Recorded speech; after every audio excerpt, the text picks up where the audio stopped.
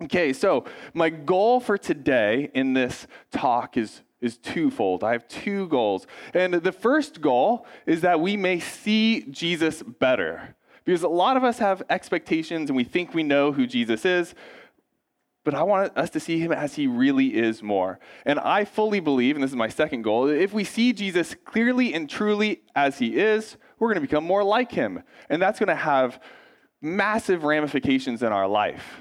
Because everyone likes Jesus. There's no one who's like, oh, Jesus, he was a bad guy. No, Jesus was an awesome guy.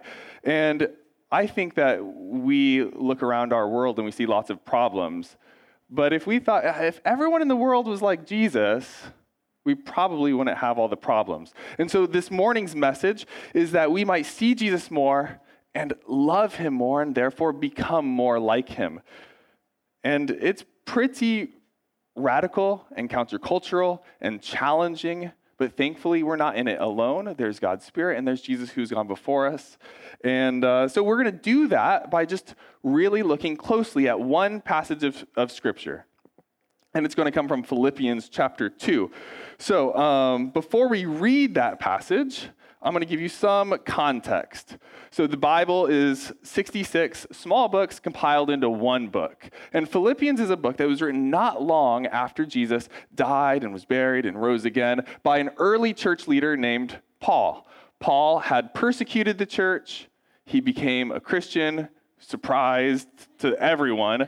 And then he started going around telling everyone about how Jesus had changed his life and starting churches. And so he started this church in Philippi. It was a city in the ancient Roman world. And he was imprisoned there for the sake of the gospel, for proclaiming this message. And then later he got out of prison and he's in prison again, probably in Rome. They don't actually know exactly where he was because he was in prison a lot of times. And so the most logical thing is that he's imprisoned in Rome when he wrote the letter of Philippi. And wrote the letter to Philippi, called the letter of Philippians, which is what we're going to be reading this morning. And so this letter was written while he's in jail. And he says actually at the opening that he's not sure whether or not he's going to get released from jail or executed. It could really go either way. And he's not certain, which lends a lot of weight to his words. If I'm writing you a letter and I think, I'm on death row, not really sure how this is going to go, I hope that you treasure my letter and that's my last words and it's important. And so that's what Paul is doing. So it's not only is it what the whole church for all of history has said, this is actually God's word, but it's one of his last chances potentially to speak. And so he's trying to say, these are the things I really want you to know because I'm not going to be around for forever to tell you these things. So let's read the passage. It's Philippians 2, 1 through 11. I think it's going to be on the screen one verse at a time, and I'm going to read it out of this Bible right here. So he says, so if there is any encouragement in Christ, any comfort from love, any participation in the Spirit, any affection and sympathy, complete my joy by being of the same mind, having the same love, being in full accord and of one mind. Do nothing from selfish ambition or conceit, but in humility count others more significant than yourselves. Let each of you look not only to his own interests, but also to the interests of others. Have this mind among yourselves, which is yours in Christ Jesus, who, though he was in the form of God, did not account equality with God a thing to be grasped, but emptied himself by taking the form of a servant, being born in the likeness of men. And being found in human form, he humbled himself by becoming obedient to the point of death, even death on a cross. Therefore, God has highly exalted him and bestowed on him the name that is above every name, so that at the name of Jesus, every knee should bow in heaven and on earth and under the earth, and every tongue confess that Jesus Christ is Lord, to the glory of God the Father. The word of the Lord. So that's pretty dense, but really awesome. It's an powerful, powerful passage. So at the beginning, you have these sort of like long sentences with some commands. That's typical Paul. That's how this guy wrote. And then in the second half, it sounds like Paul just starts talking about Jesus and he gets carried away. He's like, whoa, you really went off on this tangent because you're just talking about how great Jesus is and you get so distracted by that. Some people call that the hymn of Christ because it's this beautiful little poem thing that he wrote about how Jesus is and what he has done and what the results will be and are of what Jesus has done. So I said it's a little bit deep. So we're going to just start at the very beginning. And if you guys want to put it on the screen, you can. I'm not going to be quoting it directly quite yet, but you can put the verses 1 or 2 on the screen if you want. But he basically starts by saying, if you get anything from the life of being with Jesus, being a Christian, if his love means anything to you, if he encourages you at all, if you're experiencing his Spirit, Paul wants the readers to do one thing to make him really happy. One thing. He's like, if this means anything, if you're not just messing around on Sunday mornings, do this one thing for me. And what does he say? Essentially, it's be united. And let's just stop and think about that. This guy who's about to die says, if Jesus has changed your life in any way, means anything to you, if his Holy Spirit is a real deal in your life, do one thing, be united. And let's stop and recognize how timely of a word that is for us as American Christians. Because our country is torn up. And we can't take the cop out and blame it on people who aren't Christians and therefore aren't listening to Paul. Why can't we just use that cop out and be like, oh, it's those bad people over there? Because, well, a 2019 Pew survey found that 65% of Americans identify themselves as Christians.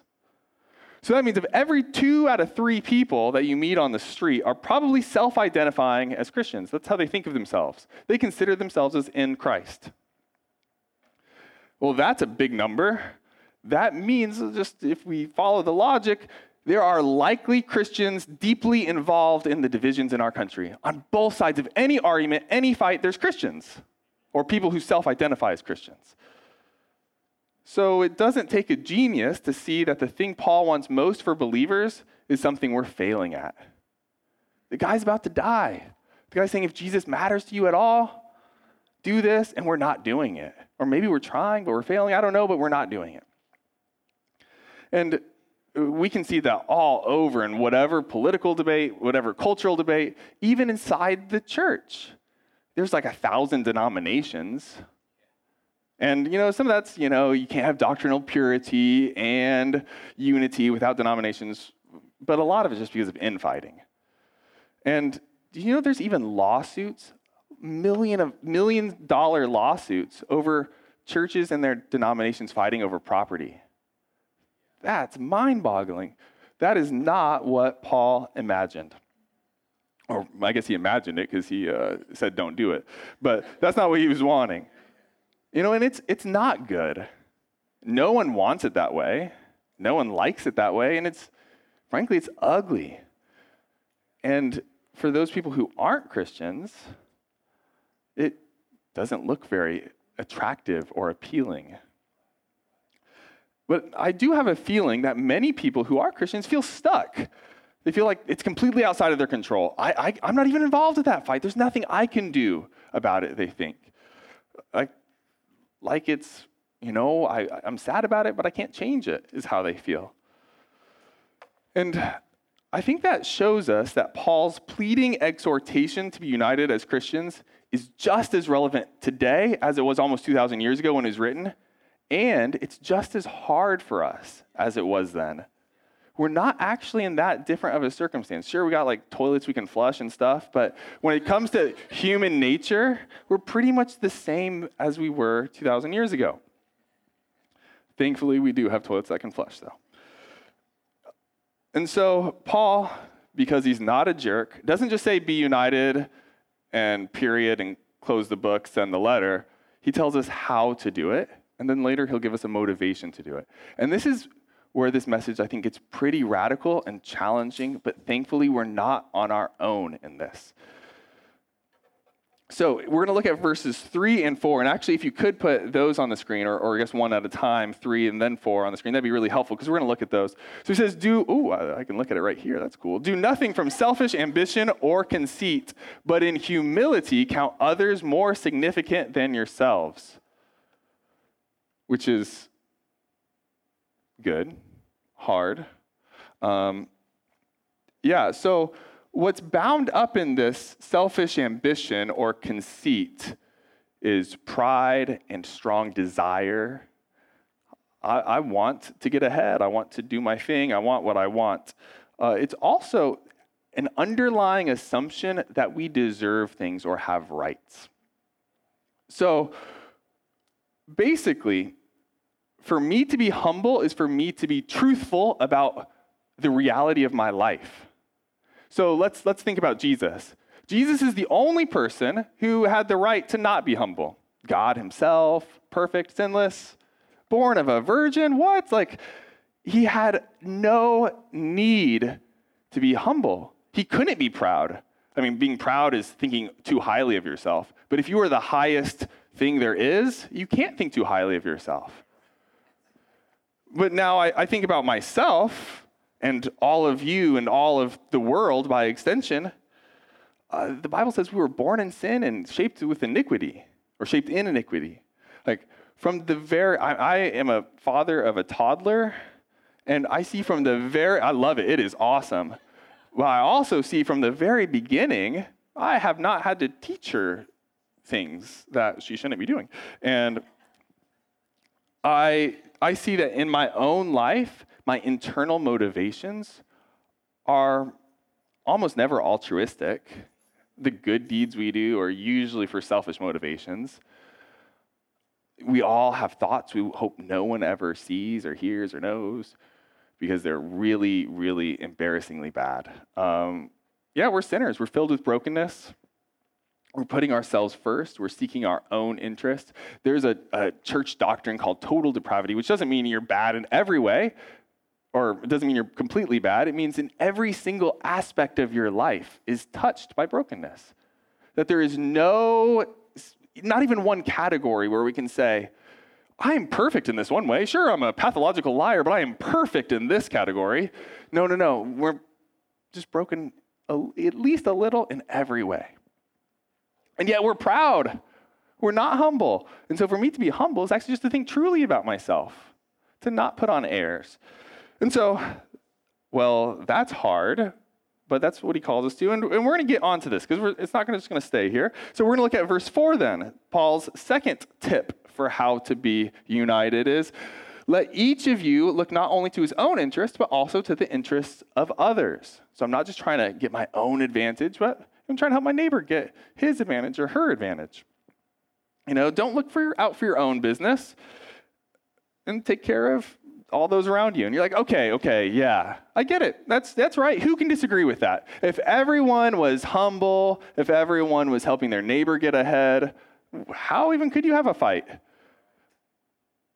But if you're like me, I can't do that. That's impossible. And I'll bet a lot of you have this fear of just saying, I'm not going to do that, because if I do, there's no guarantee that my neighbor's going to do that, and then I'm just screwing myself. That's just bad for me.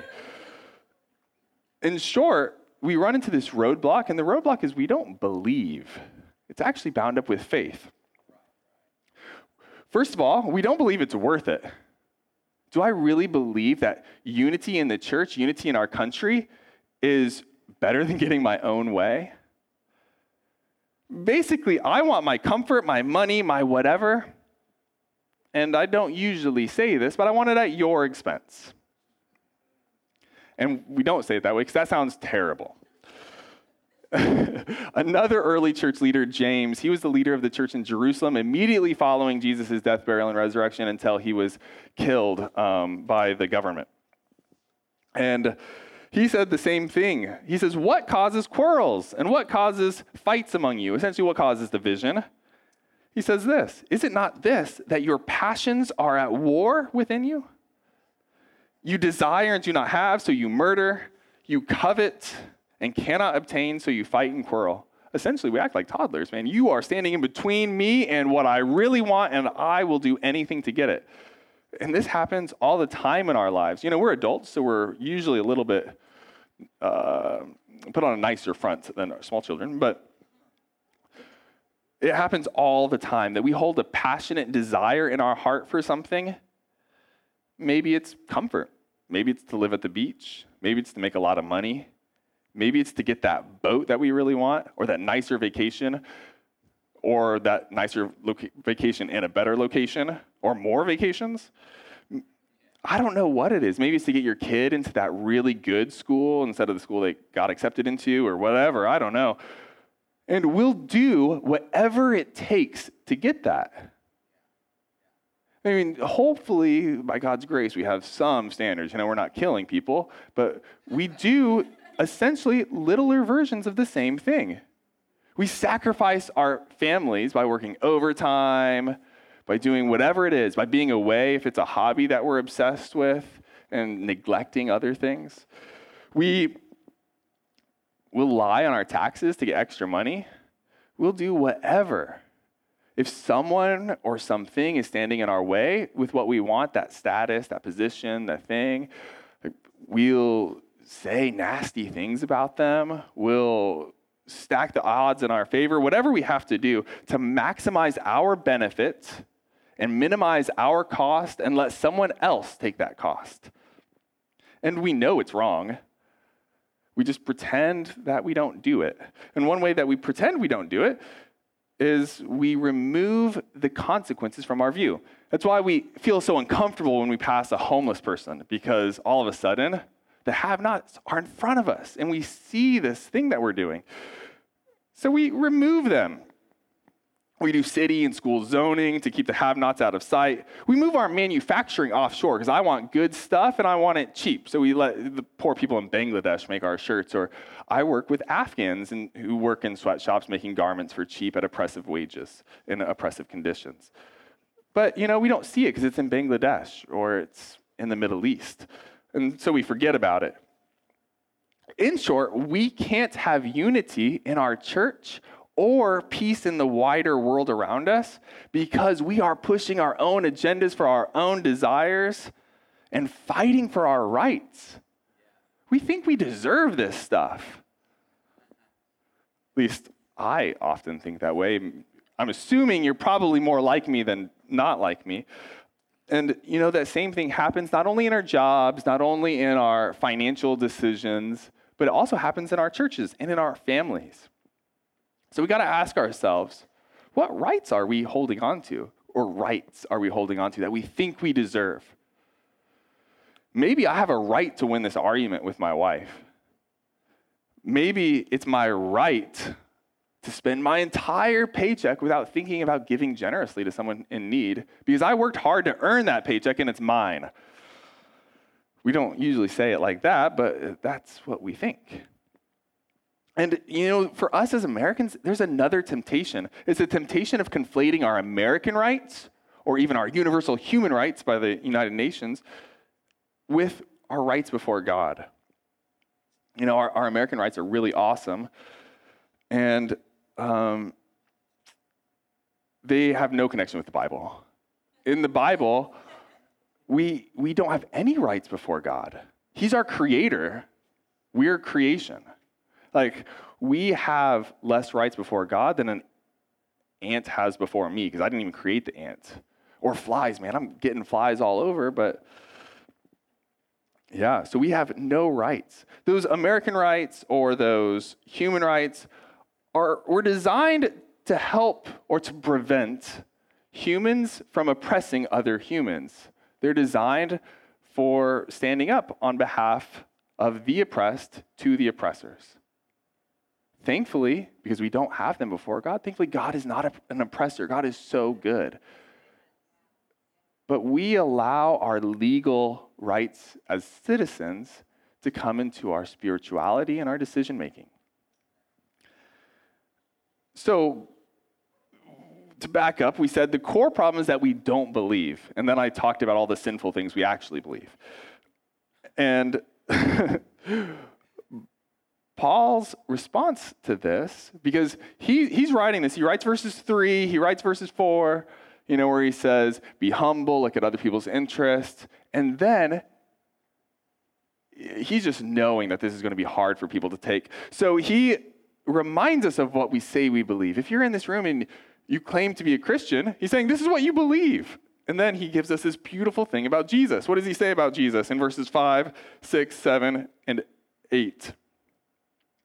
Have this mind among yourselves. So this is what you believe. Think this way, which is yours in Christ Jesus, Or another way it's translated is, which was also in Christ Jesus, who though he was in the form of God, did not count equality with God a thing to be grasped, but emptied himself by taking the form of a servant, being born in the likeness of men. And being found in human form, he humbled himself by becoming obedient to the point of death, even death on a cross. So Jesus was God, but he didn't white-knuckle grasp that status. He didn't fight for his rights. And he, unlike us, had real rights that he could have claimed. But what did he do? Instead of holding on to them, he relinquished them. He completely emptied himself. How did he empty himself? He became a servant. He took a low position, but not just any kind of servant, because what service did he do? His service was to die.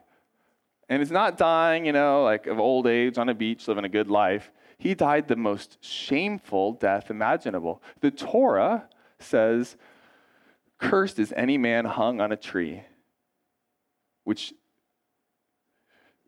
the Jewish religious leaders who, in collaboration with the Romans, killed Jesus, knew that verse when they hung him on a tree to die.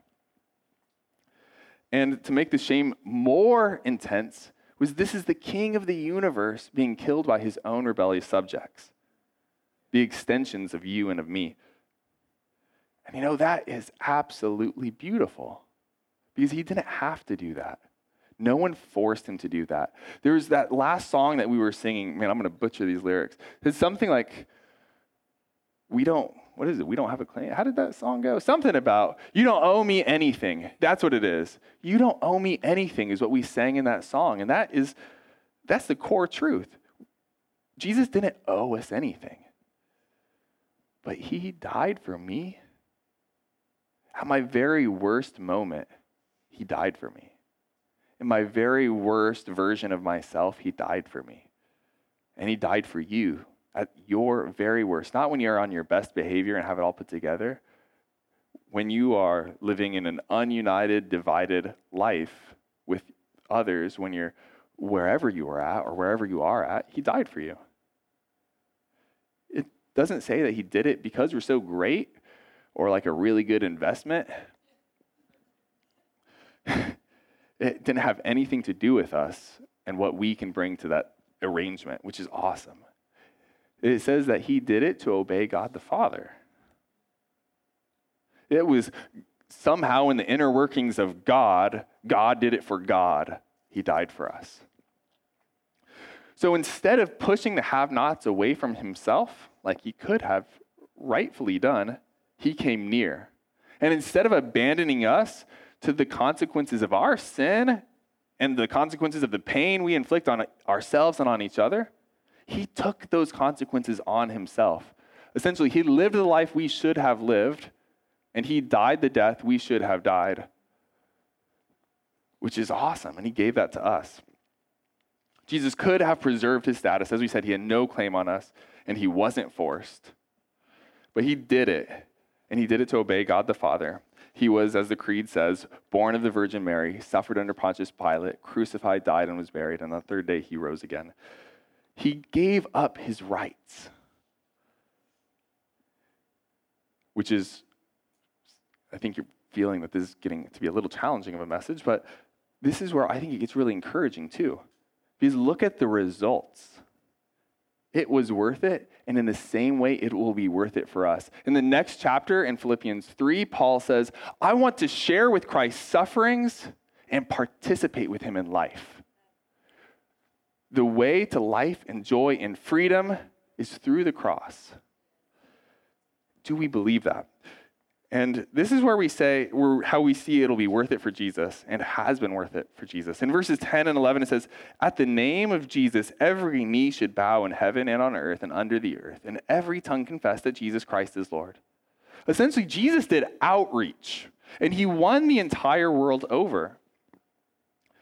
And he did it through the most unexpected and radical of means. He didn't have a huge marketing campaign. He didn't have a huge outreach program. He didn't do massive anything. I mean, he taught and he healed, but the core thing is lots of people have taught and healed.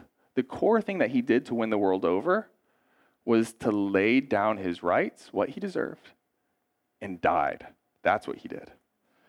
And at the end of time, when human history is all wrapped up, every single creature will bend the knee and confess his lordship, which is awesome. That's the end game. That's where this is going. So right now, we're not there yet. We're not living at the end of human history yet. And so right now, that's not fully, we say his kingdom isn't fully consummated. So right now, we live in the time of rebellion, when people are free to rebel against his lordship, but it won't always be this way, because on that action, on the cross, when Jesus died, he already won the whole world. And everyone will bend the knee. Yeah, that is a thing to clap for. So somehow, through laying down his rights and dying, Jesus won. And everyone, willing or unwillingly, will bend the knee to his lordship one day through giving up his rights. And Paul says, do that. Be like him. Let the one who saved you be your example. Give up your rights, and you'll have unity. And it's scary, though, to give up our rights. This is, remember that roadblock that we don't believe? When we choose to give up our rights is when we're choosing to step out in faith and say, I'm going to give this a shot. I'm going to choose to believe this. Because we're giving up control. So we say, do I really believe this? Am I really willing to take God at his word at this? Because maybe my neighbor is not going to do it. Maybe my neighbor is going to fight for his or her own advantage. We don't have control over that. And so we think, okay, is this like a special thing, that the really great people do? Nah, that's not what Paul is saying at all. As Christians, we are called to this way of life, the laying down our rights life. Paul uses Christ laying down his life for the whole world as motivation and as a picture of how we should act within Christian community to achieve unity. Because the truth is, if every single person in this room just lays down their rights and says, you know what? I don't have to push for my advantage in this. I don't have to seek my own ambition. I don't have to be proud about this. I'm gonna lay down what I think I deserve and let you go forward in that. You will have the most united church in the world for sure, let alone Virginia Beach. And that's what Paul's trying to say. Unity in the church. But there's even more, because what Paul does is really interesting, is he's actually co-opting Jesus' activity, what Jesus did on the cross, and taking a different application than I would readily think about it, because in Romans, another letter Paul wrote to people who lived in Rome, Paul describes Jesus' sacrifice as done for his enemies. Not for his friends, not for his peers, not for his colleagues, not for his peers or equals. It says Jesus died for his enemies. Well, if I'm laying down my rights for someone in the church, you're not my enemy. So what Jesus did is even more. And that's what's really cool, because this ingredient, or this thing, laying down our rights, is the core ingredient not only for church unity, but for the church's relationship with the world. In a sense, it's what we often call missional.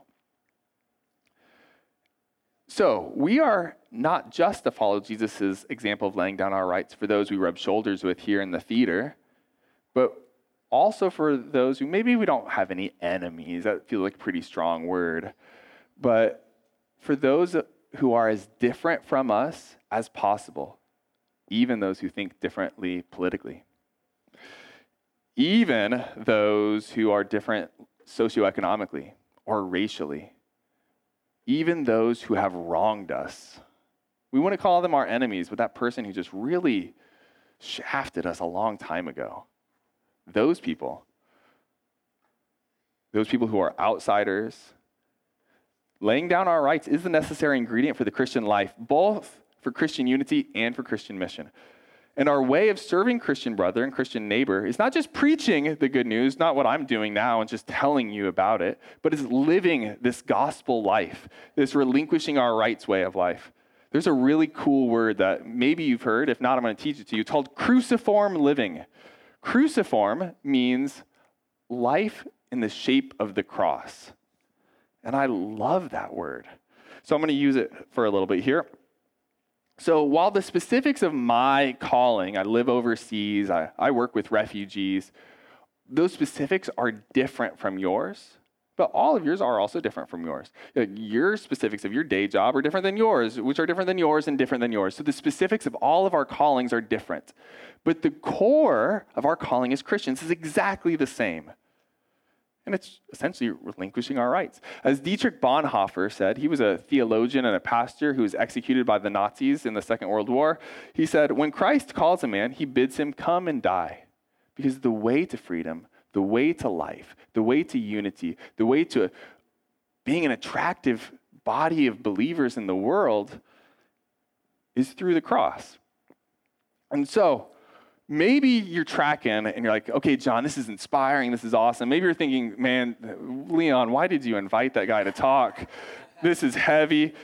Or maybe you're still not on board. You think, I don't believe that. I've got 3 short little examples that I think will help make this make sense that you've probably experienced before. So we see this exact same principle on a much smaller scale when Jesus says, it's more blessed to give than to receive. I love getting things I want. If anyone out there wants to give me a Subaru, not the new ones because they're kind of ugly, but like a 90s Subaru, yeah, I will love you forever. That would be awesome. You got one for me? You got one for me? Oh, it's brand new. I'm sorry about that. It feels great to get something you really want. But you know what? I had this really cool privilege a few days ago. My daughter, Shiloh, she's 2, she loves Daniel Tiger. If you're a parent, you maybe know Daniel Tiger. It's like Mr. Rogers 2.0 cartoon version. She loves it. She's obsessed with Daniel Tiger. And so my mom sent us a little package of Daniel Tiger figurines of the characters.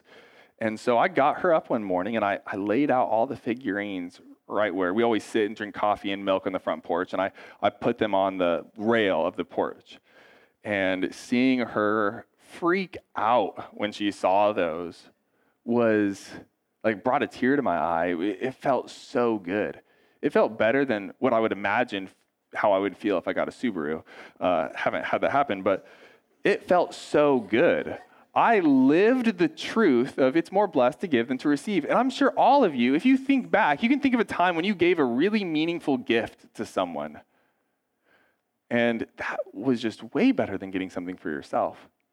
That's essentially looking out for the interest of others and not yourself. That's laying down your rights in a small way. We look at the cross, and that's a big way. But even the small ways we have done, we've experimented with that, and we found that was great. That was awesome. So maybe that same is going to hold true at a bigger scale. It's going to be harder and better. And even more worth it. So the second little thing is that our hearts are moved inside us when we hear about self-sacrifice. Everyone universally finds it beautiful. Whether it's Jesus' sacrifice or you hear this really moving story about how a soldier lays down his life to save, Band of Brothers sort of thing. Or this translates really well into movies. I don't know if you've seen the cartoon, The Iron Giant. Well, he sacrifices himself at the end, and it's awesome. Or I love Lord of the Rings, and at the end of the Fellowship of the Ring, the first movie, when Boromir is trying to save the hobbits, go, go, go, and he just takes all the arrows. That's just powerful stuff. That's moving. And there's so many movie after movie after movie where we see that. And why is that? It makes no sense, except for in this cruciform living gospel logic. And I think that's because God has put this logic deep down inside of our hearts. We know that that's how things are supposed to work. We long, deep underneath all of the other stuff, we long to live for something worth dying for. Something far bigger and far more meaningful than living for our own comfort. So Jesus also, this is the third thing. So the first one is we've experienced this in little ways. We're moved by this when we see other people do it. And then the third thing, to help this make sense to us, is that Jesus isn't asking you to do something he didn't do. He's not a hypocrite, thankfully, which is great. He did this first. And he did it more than you will ever do. God himself dying for sinners. Me being a sinner, even giving up my life, will be for another sinner. That's much less ridiculous and outrageous of an exchange. He did it first. And if I trust Jesus, I can do what he tells me to do because he also did it. And yeah, so those are the three things that I hope help this make sense.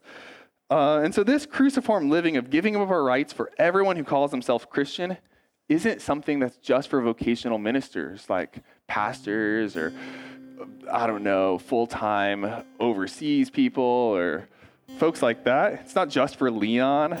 It's not just for my friend here with the guitar leading worship. It's not just for small group leaders. It's for every single one of us. Paul says, this is a life that's befitting of all Christians. And so this passage is actually in a little bit of a larger section, which starts a few verses earlier in chapter 1, verse 27. And in that verse, he says, only let your manner of life be worthy of the gospel of Christ. And worthy here doesn't mean earning it. Like, don't try to, become worth the gospel or, I don't know, nothing like earning it. It means befitting. Live in a way that is befitting of the gospel. The gospel is this message of what Jesus did.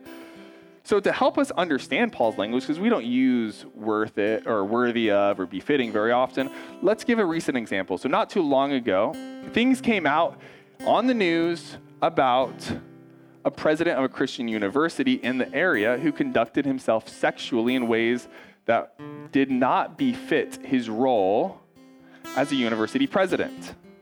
And so the university essentially asked him to resign. That president was an embarrassment to the institution and to many Christians because he was not living worthy of his position. And so Paul says, live in a way that is worthy of your position. Live in a way that is worthy of the gospel. He's saying, look at what happened on the cross. Look at what Jesus did on the cross. Look at that and live in light of that. How can we be saved by the divine Christ who gave up everything, all of his rights, while I'm still holding on to my rights for my own advantage? How is that anything but hypocrisy? The only response that makes sense in light of what Jesus has done, the only thing befitting of his lead is to follow him in relinquishing my rights and giving up my advantage for others. And when we follow Jesus' example, we will find unity in the church and we will live beautiful lives and we will experience freedom. A lot of times we are actually just bound by our desires. Our desires to get more money control us. And I'm going to close with a beautiful picture of a time when the church at large chose to live in this cruciformed life. Dionysius of Alexandria wrote sometime in the middle of the 3rd century. And he was writing about the Christian response to the plague of Cyprian, which is probably a really large measles outbreak. And this is what he said: most of our brother Christians showed unbounded love and loyalty, never sparing themselves and thinking only of one another. Heedless of any danger, they took charge of the sick, attending to their every need and ministering to them in Christ. And with them departed this life serenely happy, for they were infected by others with the disease, drawing on themselves the sickness of their neighbors and cheerfully accepting their pains. The world around them during this plague was throwing out their sick family members into the streets so that they wouldn't get infected themselves and would just let the people die in the streets. But the Christians took them into their homes to care for them and also got sick and died. And that is a product of the radical life that happens when we lay down our rights and follow Jesus. That's the mind of Christ that Paul is calling us to have in verse 5. And that will give us unity, and that is our mission in the world. When we do this, I believe we will see two things happen. We will see that unity grow and grow in our church. That's the point of the passage. And we will see that our style of life as individuals and as a community of Christians will be so attractive, the whole world will be affected. I happen to do this cross-culturally, but it's for all of us everywhere. So I'm going to close, or maybe Leon's going to close, but we're going to pray, and we're going to just ask the Lord, Spirit, show us, what in my heart am I holding on to, white knuckle grasping onto, status or rights or positions or desires that you're asking me to give up for my neighbor, and that I can find true freedom. So Lord, thank you for this opportunity to look more at the beautiful work that Jesus did on the cross. Reveal to us how we haven't done this or how we can do this more, because we all, every one of us, have room to grow in this. That our whole life is laying down our rights and receiving more of Christ. Please give that to us today. In Jesus' name.